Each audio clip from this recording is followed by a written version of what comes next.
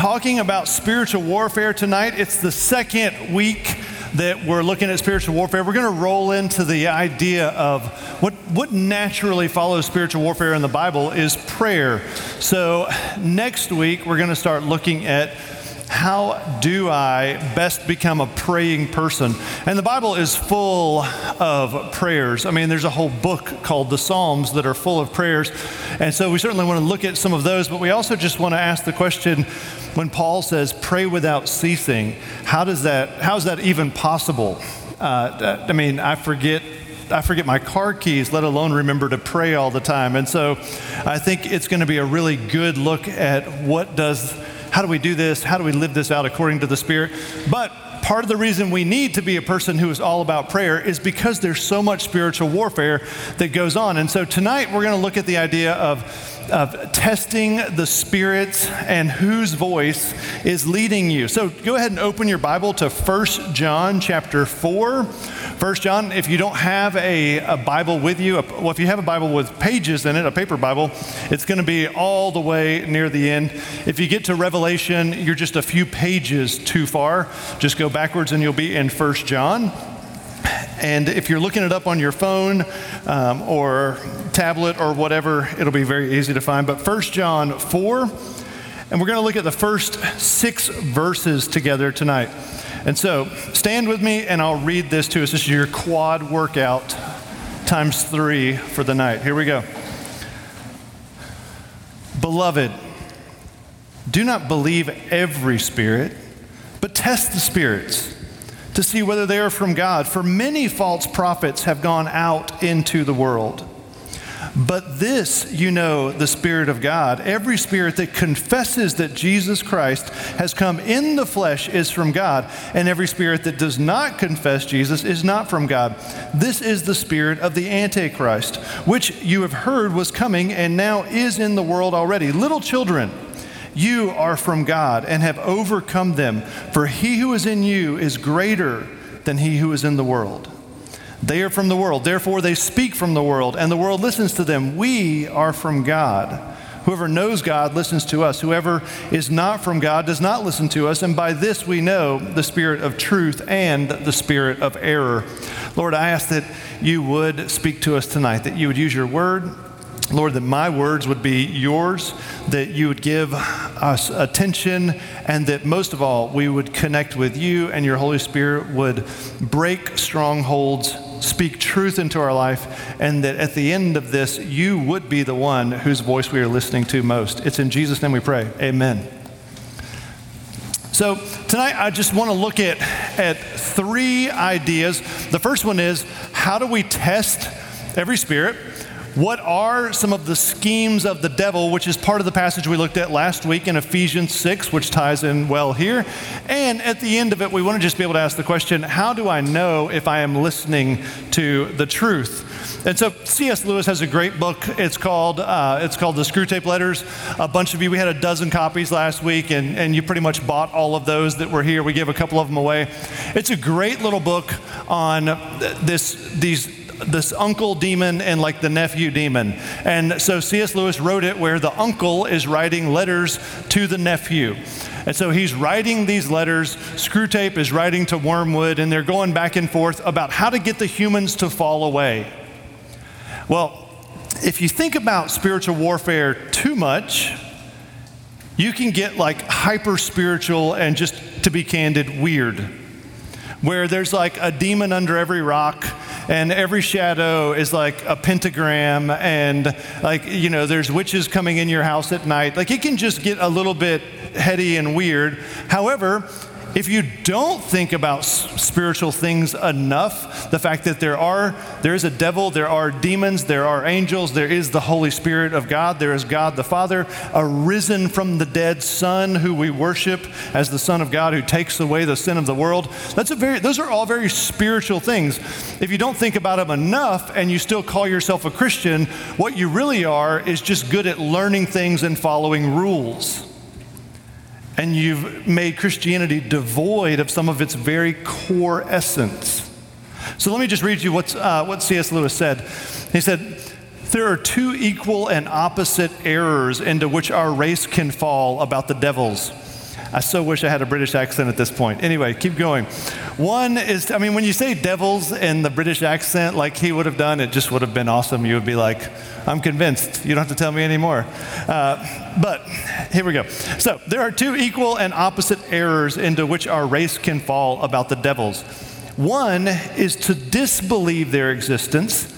The other is to believe and feel an excessive and unhealthy interest in them.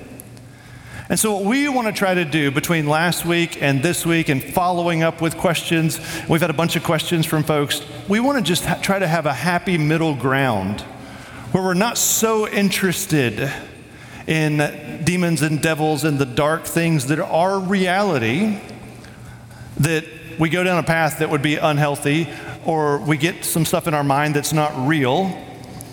But we also don't want to ignore the fact that in the book of Daniel, chapter 10, Daniel, one of the most godly men who's ever lived, he prayed 3 times a day, even when it was illegal. He went up into his room. He opens the window so that he probably, more than likely, can pray towards Jerusalem as they're in Babylonian captivity. He goes and he prays, and nothing happens. Daniel was so in tune with the Lord that when he prayed, it almost always happened. Now, I listened to a guy who was deconstructing his faith. If you've seen the second of the American Gospel movies, there's a guy in there who said, my faith died the death of 1,000 unanswered prayers. And I'm like, well, you're praying the wrong thing.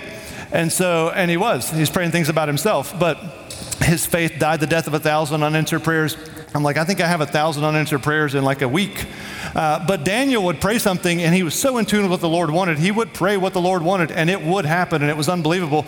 He prays in Daniel chapter 10, and nothing happens.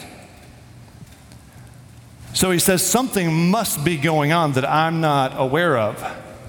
And he begins this, what's called the Daniel fast. It's turned into like a health craze over the last 2 decades. But the reality is he does this fast. And he fasts for 21 days. He fasts for 3 weeks. At the end of the fast, an angel comes and stands before him. And the angel says, "O mighty man of God." What an incredible greeting. Oh, mighty man. An angel. There's an angel elsewhere in the Old Testament that flies over a group of people one night and kills 186,000 of them. Like, there's no indication that the angel was sweating at the end of it. Like, just flies over, 186,000 die. And this angel stands in front of Daniel and says, "Oh, mighty man of God." Now, that's powerful. You should just let that soak in. But he stands there and he says, "Daniel, I want you to know, the minute you prayed, God gave a yes to your prayer. But I have been contending with the prince of Persia," which is another name for Satan. "I have been contending with Satan in the heavenly realms to the point that Michael, the archangel, had to come and battle him with me so that I could get the answer to you." There's a whole world out there that is beyond our little 3-dimensional ability to understand. And I think it's of God's grace that he lets us play around in this little 3-dimensional world, and we're not fully aware of all the other stuff that goes on.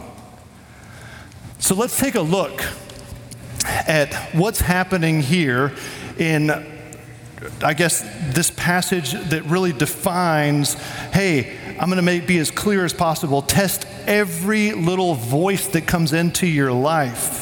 And so this ties right in with Jason's sermon series he's doing on Sunday mornings about the decision grid. This past week, he taught out of James chapter 3. In James 3, it says that there are 2 kinds of wisdom. There's godly wisdom, and then it says there's worldly and demonic wisdom. And so I just want you to know, every time there's an opportunity to make a decision, I don't think it's that much different than the old cartoons with the little guy in the red spandex on one shoulder and the little person with the halo on the other shoulder. I don't know that it's that pronounced, but I think we would be amazed at how many times there is some sort of direct and or indirect but lingering spiritual influence trying to help us make a left or a right in our decisions. So, at the end of his first book, John says, at the end of 1 John, this little letter, he says, "Beloved, don't believe every spirit, but test the spirits." I love this. Test the spirits to see whether they are from God. And then he goes on and he says, "Many false prophets have gone out into the world. But this, by this you know the Spirit of God. Every spirit that confesses that Jesus Christ has come in the flesh is from God. And every spirit that does not confess Jesus is not from God. This is the spirit of the Antichrist, which you heard was coming and now is in the world already." Now, some of you are familiar with the Revelation and the second coming of Christ, which I think we're going to do a spring series on. It's just such a deep dive. I just have to make sure we're committed. But I think we're going to do a spring little deep dive into some of the Revelation and the second coming of Christ. Because I promise you, if you start looking forward to the return of Christ, it makes everything in this life kind of fit the way it's supposed to fit. And it's pretty incredible. But anyway, when we have this look at the Antichrist, we think of one person, a world ruler, but any spirit that is anti-Jesus Christ being the Son of God and worshiped is a little Antichrist. And there are those spirits all over the place. There's billboards as you drove here that were little Antichrists. There were ads on Instagram as you rolled through today that were Antichrists. I mean, just the other day, I was what was I? I forget what I was on. It was like a news app. Yeah, it was a news app. And one of the ads in the news app was, "And click here for your horoscope." And it was a fairly intelligent news app. And I was like, what is happening? Everything is got the Antichrist, little Antichrist, Antichrist are everywhere. And I think we need to never grow up in regard to saying, "I've arrived. I don't have to test that spirit, that little thought, that little idea." I think I always need to hold them up and say, is this safe for consumption? Does this lift up Christ or anything else? Now, here's why we need this. Turn back in your Bible. If you want to mark a great little haunting verse, turn to the book of Jeremiah. In my Bible, it's really close to the dead center, but Jeremiah chapter 17. This is a powerful little passage here. Jeremiah 17, starting in verse 9, going verses 9 and 10. Jeremiah says, "The heart is deceitful above all things and desperately sick. Who can understand it? I, the Lord, search the heart and I test the mind to give every man according to his ways, according to the fruit of his deeds." So one day there is a judgment, and the judgment will not be judged on how I felt or what I wanted to do. The judgment is actually on what I did with my life. Actions count. And they have consequences and they have meaning. And he says in here, hey, guess what? Congratulations. You're going to be judged one day on the actions of your life, and you're starting with a major handicap. Your heart is wicked and deceitful above all else.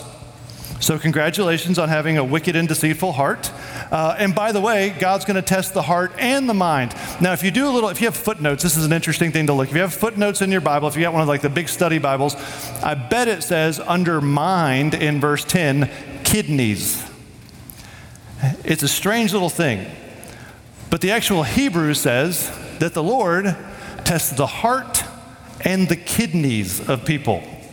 Now you saw we had 2 nurses up here giving the welcome tonight. They were in their scrubs. They were official.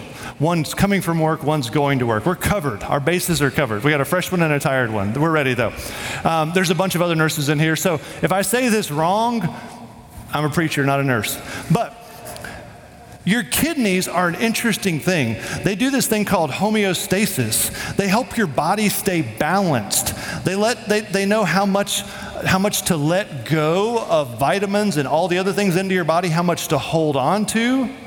If your heart starts to have problems, your kidneys will start to slow down so that your body can conserve a certain amount of water and hopefully keep you alive. The kidneys are this giant, incredible filtering system in our body. Is this pretty good? Okay, thanks. Yeah, the kidneys are this giant filtering system in our body. And the Jews, the Hebrews, and the Semitic culture used to say, you know what they represent? The deepest, most personal parts of a person's thoughts and hearts and emotions. That's who a person is at their core. And so for some reason, we translate it to mind, maybe because it's just a lot easier to say than all that. But we have a heart, which is really more the idea of the mind in the Old Testament. We have a mind that is corrupt, and we have a deepest part of our core being in who we are that's also corrupt. And so it's no wonder, hear me on this. How many times a day do your feelings tell the truth? Like, if you could say half the time, you're probably like my dad. One day my dad said to my mom, "You hurt my feelings." And my mom said, "When did you get those?" Like, you probably don't have a lot of feelings if they're right half the time. But like most of the time, our feelings are not only wrong, they're like really wrong. Like those conversations, "Oh, I thought you were mad at me. In fact, I thought you were mad at me all day long." Like, no, I wasn't mad at you. I was like doing stuff, and like, now I'm mad at you. Like, you know, like, I mean, like our feelings just, they're not reliable. They're not valid. And that's just a feeling. Think about how many other things aren't right in the very core of who we are. And so if a person comes to Christ and they are made a new creation in Christ, we still have all that old baggage. And you know who knows about that old baggage? Satan and the demons know about that old baggage. And so there's so many times the Lord will try to help shape and form a decision in our life. And Satan will simultaneously, or one of the demons, Satan, we looked at last week. We really did some kind of theology on angels and demons and Satan, and we kind of looked at like what they can and can't do. So without going into all that, just go back and listen to that. But one of the things is Satan is not everywhere at once like God is. But there's a bunch of little demons. There's one Satan, and so there's enough of them out there to have an idea of how to distract you when God begins to speak to you. So I think if we go back, knowing that our hearts are wicked and deceitful above all else, we come to Christ. He gives us a new mind as we develop our heart and soul for Him. He gives us a new spirit, but still we have that old baggage. And so we need to not believe every little whim, every little feeling, every little thing that comes our way. We need to test the spirits and not just test them to see if the decision makes good sense. There's plenty of Bible decisions that didn't make good sense, like Gideon going to war with several hundred people to one odds. Like that doesn't make good sense, but it was the right decision that the Holy Spirit of God was leading him to make. And so it's not just a good, smart decision. It's we need to test everything and say, Lord, is this of you? And one of the ways that we do that is we simply stop and we say, does this promote Jesus above everything else? If I do this thing, if I date this person, if I take this job, if I go take that trip, if I do those things, does it promote Jesus above everything else? And if you start to recoil a little bit and you get a little uncomfortable and you're like, I mean, Jesus is in there. Like I could see him like being in the equation. Like if I go on that weekend thing and go with those people, like we'll probably like, I could talk to them about Jesus. So yes, Jesus is in this decision and it's going to be awesome. Like the little guy in the red suit just won the conversation. That's how we justify things, and that's how he works. So when we test every spirit, the clear teaching that John gives us here, look at it in verse 2. By this you know the Spirit of God. Every spirit that confesses that Jesus Christ has come in the flesh is from God. And every spirit that does not confess Jesus is not from God. Listen to this. God has given Satan and the demons some rules. They can't lie to you and say, no, this totally lifts up Jesus, number one. They have clearly been given some rules. Look at the way this is written. Every spirit that does not confess Jesus is not from God. God is putting some spiritual rules out there. And these spirits that are anti-Christ, they cannot confess that he is what this is all about.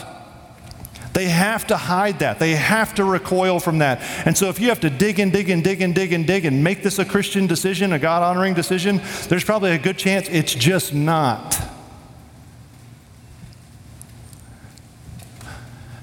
But Satan's really good. It's not that easy. Let's look at a verse we looked at last week, John 8:44. You belong to your father, the devil, and you want to carry out your father's desires. He was a murderer from the beginning. This is Jesus talking about Satan. He was a murderer from the beginning, not holding to the truth, for there is no truth in him. When he lies, he speaks his native language, for he is a liar and the father of lies. Look with me at Revelation 12:10. In Revelation 12:10, I heard a loud voice in heaven saying, now the salvation and the power and the kingdom of our God and the authority of his Christ have come, for the accuser of our brothers has been thrown down, who accuses them night and day before God. So here's two things about how Satan works.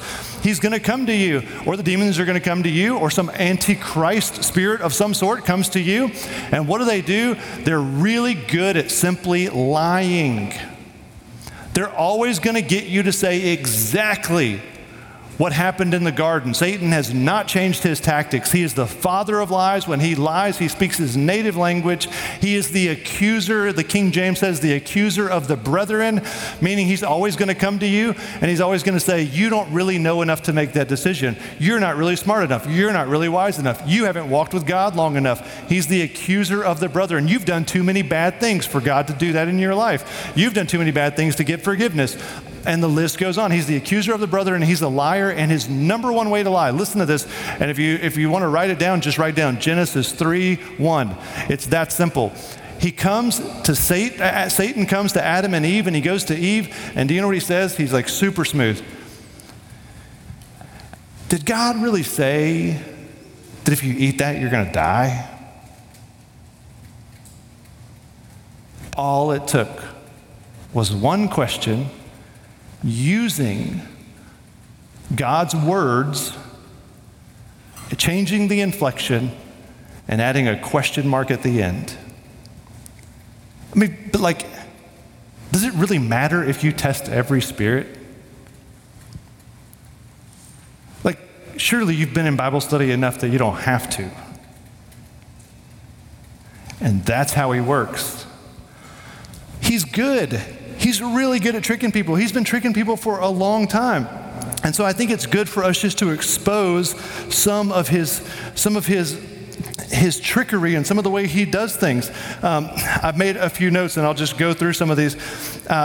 It's, for instance, on mission trips, he never fails to do the same thing. Every time I've ever been on a mission trip, whether it's Peru or whether it's Zimbabwe or whether it's a stateside trip, we go and we do one of these trips, and let's say me and Jonathan are about to share the gospel. Raise your hand, Jonathan. Me and Jonathan, that's right. We're about to share the gospel with a whole bunch of people. I guarantee you, babies are going to start crying. There's going to be people fighting over in the corner, like literally fist fighting over in the corner. Some other people are going to come in on skateboards and do the best tricks you've ever seen, to where even Jonathan and I are like, maybe we should just watch them. Like, every time you just about say, has anyone here given their life to Jesus, the world falls apart. He's really good. Satan is really good at tricking people. He's really good at lying. He's really good at causing distractions. I think he's also really good at desensitizing people. For instance, there's probably a bunch of folks in the room that have sent pictures of themselves to someone else that you're like, oh man, I can't believe I did that. I wish I had never done that. That went haywire and blah, blah, blah, blah. You didn't wake up one morning and think, I think I'll take some naked pictures. I've never done that before. I'm just going to send them to some folks. That's not how he works. It starts slow and feels safe, and it's a little innocent. Most folks don't wake up and they're like, I think I'll ask for a bunch of stuff from a bunch of girls and I'll like try to get as many things as I can get from them. No. You wake up one day and it's like David, you're a little bored and you're like, maybe look one thing up on your phone, then maybe look another, and then maybe 2 years go by and you're in a spot you never thought you'd be. Satan is super patient. He wants to wear you down over time. And so that's why we want to catch him early, and we want to test every spirit, and we want to say, no. He's not trying to take my legs out today. He's got a plan to take my legs out 2 years from now, but he's going to start today. And so that's why I want to be hyper vigilant to test the spirits and say, does this lift up Jesus above everything else, or does it not? I think, some of you are like, man, I would never get into like magic and the occult and crystals and those kinds of things. Yeah, probably everybody who's into magic and Ouija boards and crystals and the occult and all those kinds of things, probably every one of those people, when they were 5, they weren't like playing around going, I can't wait to be a witch, it's going to be awesome. Like, no, they probably weren't. But then you watch The Conjuring, and then you watch another movie, and then like, you go over to a friend's house, and that friend just happens to have a Ouija board, or they've done a seance, or one of those things. And like next thing you know, you're deep into the occult, and you're doing stuff that you never thought you would do. And just like a couple of people who talked to me last week, they have some friends who have really struggled and like have nightmares and can't go to sleep, and they see demonic things. It just starts really slow. And he's totally fine with taking you out slow. If you think like, Thomas, you're just kind of making stuff up, like maybe some of the things we do relationship-wise, blah, blah, maybe so, but like the occult stuff, show the pictures of Converse most recent ad. That's a shoe ad in the year 2021.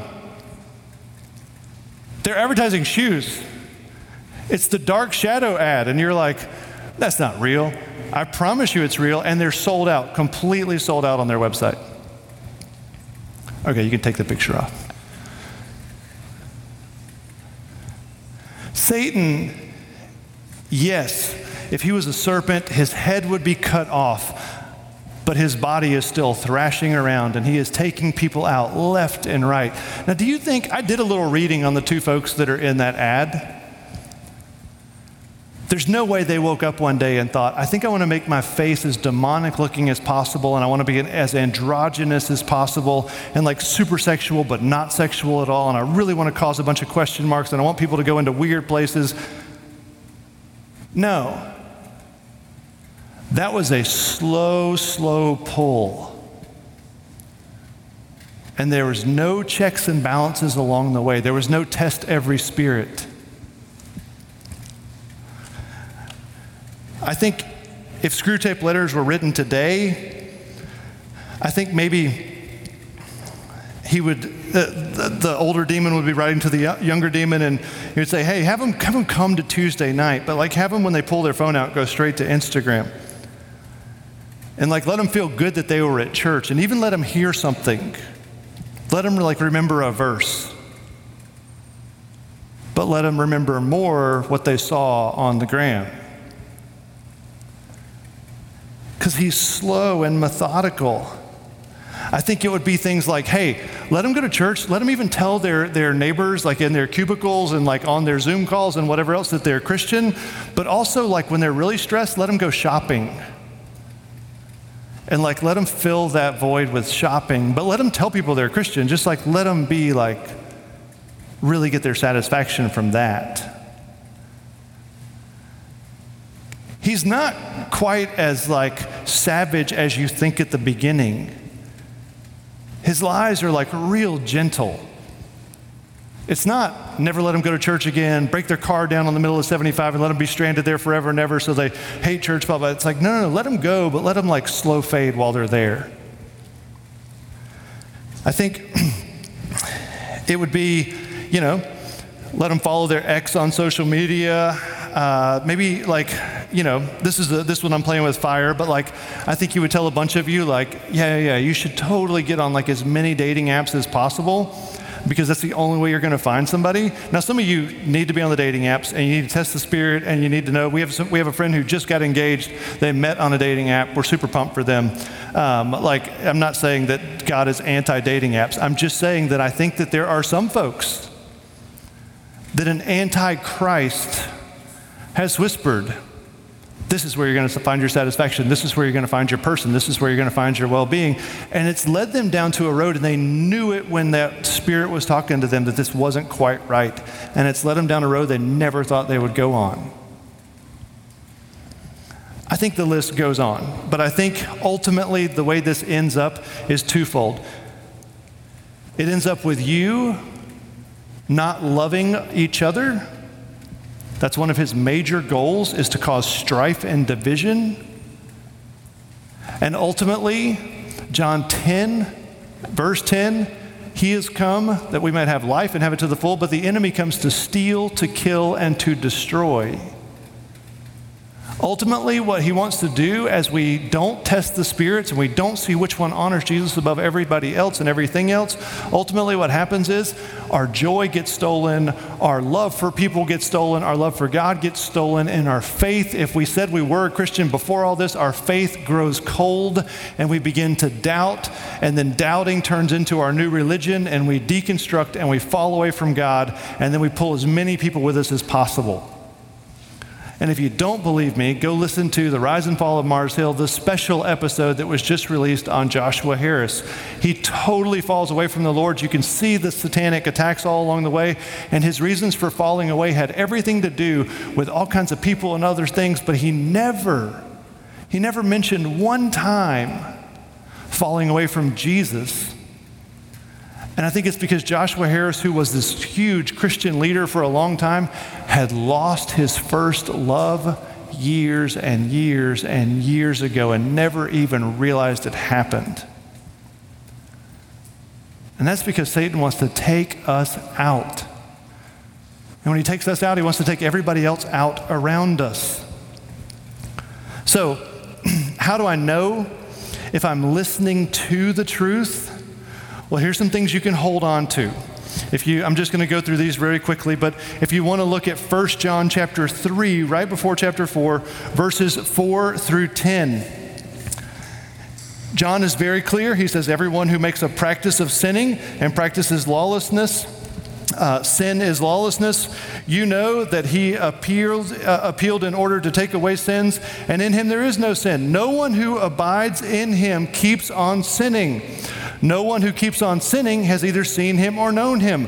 So John says right here, he's like, look, if you want to know a litmus test, if you're listening to more truth than lies, what you're going to see is less sin in your life. And it's not because you're getting like better at following the rules. It's because God is taking up more and more territory in your life.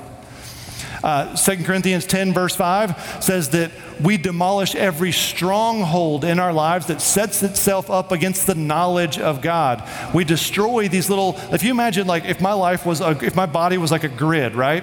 And let's say there's like 100 squares going around my body. Like the more that I listen to truth and the more I follow the Lord, the more the grid turns the same color. But maybe I have like a red spot here and a red spot here and a red spot over here. And you're like, oh, those areas aren't quite like in line with everything else. Well, there's little strongholds that are built up in those areas. The more I follow the Lord, the more he infiltrates my life and the more those strongholds are torn down. And how do we do this? We take every thought, every little area captive, and we make it obedient to Christ. How do I know how to make it obedient to Christ? I'm in Christian community. I'm in this book. I'm praying with each other, and all of a sudden these strongholds get to be torn down. John says in 1 John 3, if there's been no change in your life, you've never met Jesus Christ as your Savior. John says if you go on sinning and there is no change in your life, then you haven't been changed, because Jesus is in the business of changing people. And he goes on and he says, verse 7, Little children, let no one deceive you. Whoever practices righteousness is righteous. And it's not because they're good. I'm paraphrasing here. It's not because they're good. It's because God's righteous and God's working in them. He goes on and he says, as he is righteous. Verse 8, whoever makes a practice of sinning is of the devil, for the devil has been sinning from the beginning. The reason the Son of God appeared was to destroy the works of the devil. So if the Son of God is in your life and you're hearing more and more truth and you're following more and more truth and you're testing those spirits, what's going to happen? God is going to begin to destroy the works of the devil that are in your life. And so your life, the word we use in big church world is called sanctification. Your life becomes sanctified and you become more and more like the Lord through the power of God working in you. He goes on and he says, the reason the Son of God appeared was to destroy the works of the devil. Verse 9, no one born of God makes a practice of sinning, for God's seed abides in him, and he cannot keep on sinning because he has been born of God. By this it is evident who are the children of God. Listen to this verse, verse 10. By this it is evident who are the children of God and who are the children of the devil. Whoever does not practice righteousness is not of God, nor is the one who does not love his brother. Here's the clearest way to know if you've been testing the spirits and if God is working in your life and you're following more truth than lies. Your love for the unlovable has grown in ways you can't explain. You're like, man, used to that person really annoy me, but like I have compassion for them. I care for them. Like I can listen to their complaints. Like they drive me a little bit crazy, but less crazy than they did last year. And in fact, I'm learning to love a lot of people. It is one of the most clear litmus tests that there is in Scripture, found in this passage right here. The more you love each other, the clearer the sign it is that you have the Holy Spirit and God's working in your life. So, I want to remind you one more time though. The way Satan works is super tricky. Look with me at a couple of these quotes from the uncle talking to the younger demon. I'm going to put them up on the screen here.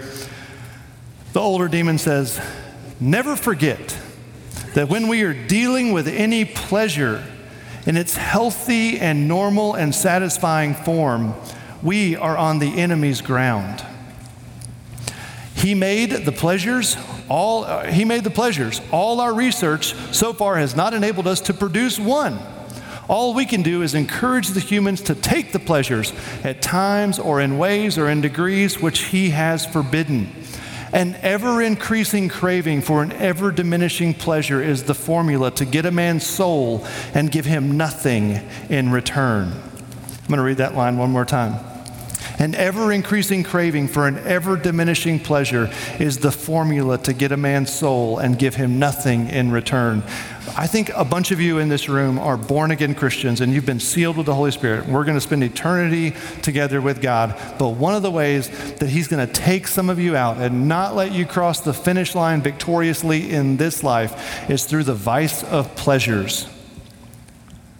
I love the wisdom that C.S. Lewis said. Every pleasure in its pure form is God made and God designed for a right way and a right time. And one of Satan's best ways to take a Christian out is for them to become more pleased with the pleasure than the one who gave us that great joy, God himself.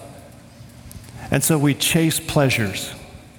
We chase money. We chase relationships, we chase status, we chase possessions, we chase and we chase and we chase, and it gives less and less and less, and it's just like a heroin user 10 years in. The high is not nearly as high as that first time, but I still want more because maybe I can feel it one more time. And you know what? We stopped testing the spirits at some point.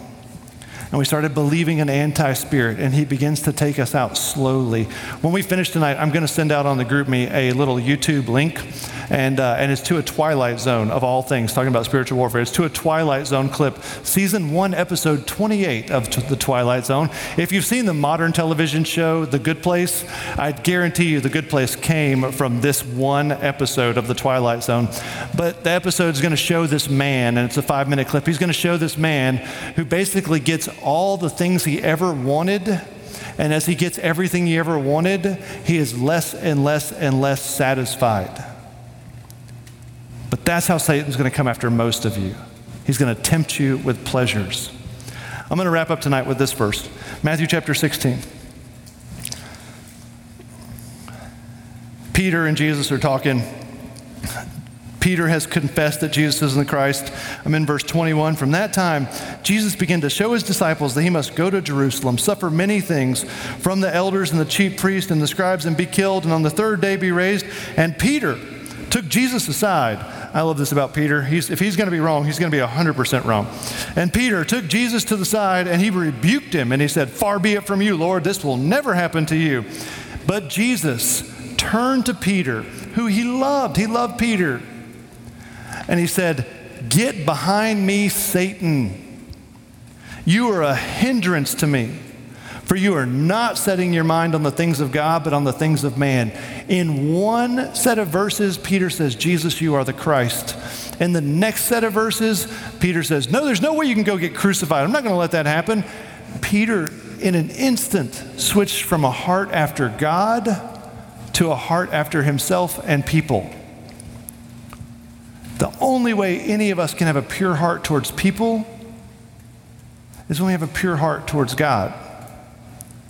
And Jesus, by the way, just gave us a living example of 1 John 4 when testing every spirit. He says, "No, that is of the devil, Peter, and I'm not going to listen to that." And then Jesus told his disciples, "If anyone would come after me, let him deny himself and take up his cross and follow me. For whoever would save his life will lose it, but whoever loses his life for my sake will find it. For what will it profit a man if he gains the whole world and forfeits his soul? Or what shall a man give in return for his soul? For the Son of Man is going to come with the angels in the glory of his Father, and then he will repay each person according to what he has done. Truly I say to you." Then he goes on and he finishes the section there, but I just want you to hear that. Jesus says so clearly, you can take two roads. The road of pleasures of diminishing returns that take a man's soul, or the road where you say, "I really do believe that my heart is wicked and deceitful above all else. I really do believe the only good thing there is God, and he gave his Son to die for me, and so I will take up my cross and I will follow him, forsaking all others." And when that happens, there's evidence of change in our lives. And so as we sing and we worship tonight, I just ask you to get real honest with God if there hasn't been a lot of evidence of change. I ask that you get honest with God if you've been listening to some voices that you know were counterfeits. You know were antichrist. And confess those. And as we wrap up tonight, I'll come back up for just 1 second, but when we finish, there'll be some folks right over here that are part of our prayer team, and they would just love to pray over you. If you're like, "You know what, I'm kind of stuck. I believe some lies. I don't see a lot of change in my life. I'm just kind of stuck." Or you can just say, "I don't want to go into all of it, just pray for me." But we've got some folks that would love to pray over you. As we begin to close in worship tonight, let me pray for us now. Father, I thank you for Will. I thank you for the team coming to lead us in worship. Would you just move in our hearts, Lord? Lord, you gave John the wisdom to start off 1 John 4 by calling us beloved. And Father, you love us. You love us more than we can imagine. So Lord, help us not to recoil and pull back if you're convicting us, Lord. And Lord, help us to be able to receive it if you're encouraging us, Lord. And Lord, we just ask that you would change our lives for you and for your glory. And Lord, help us just to see your hand at work in us. In Jesus' name, amen.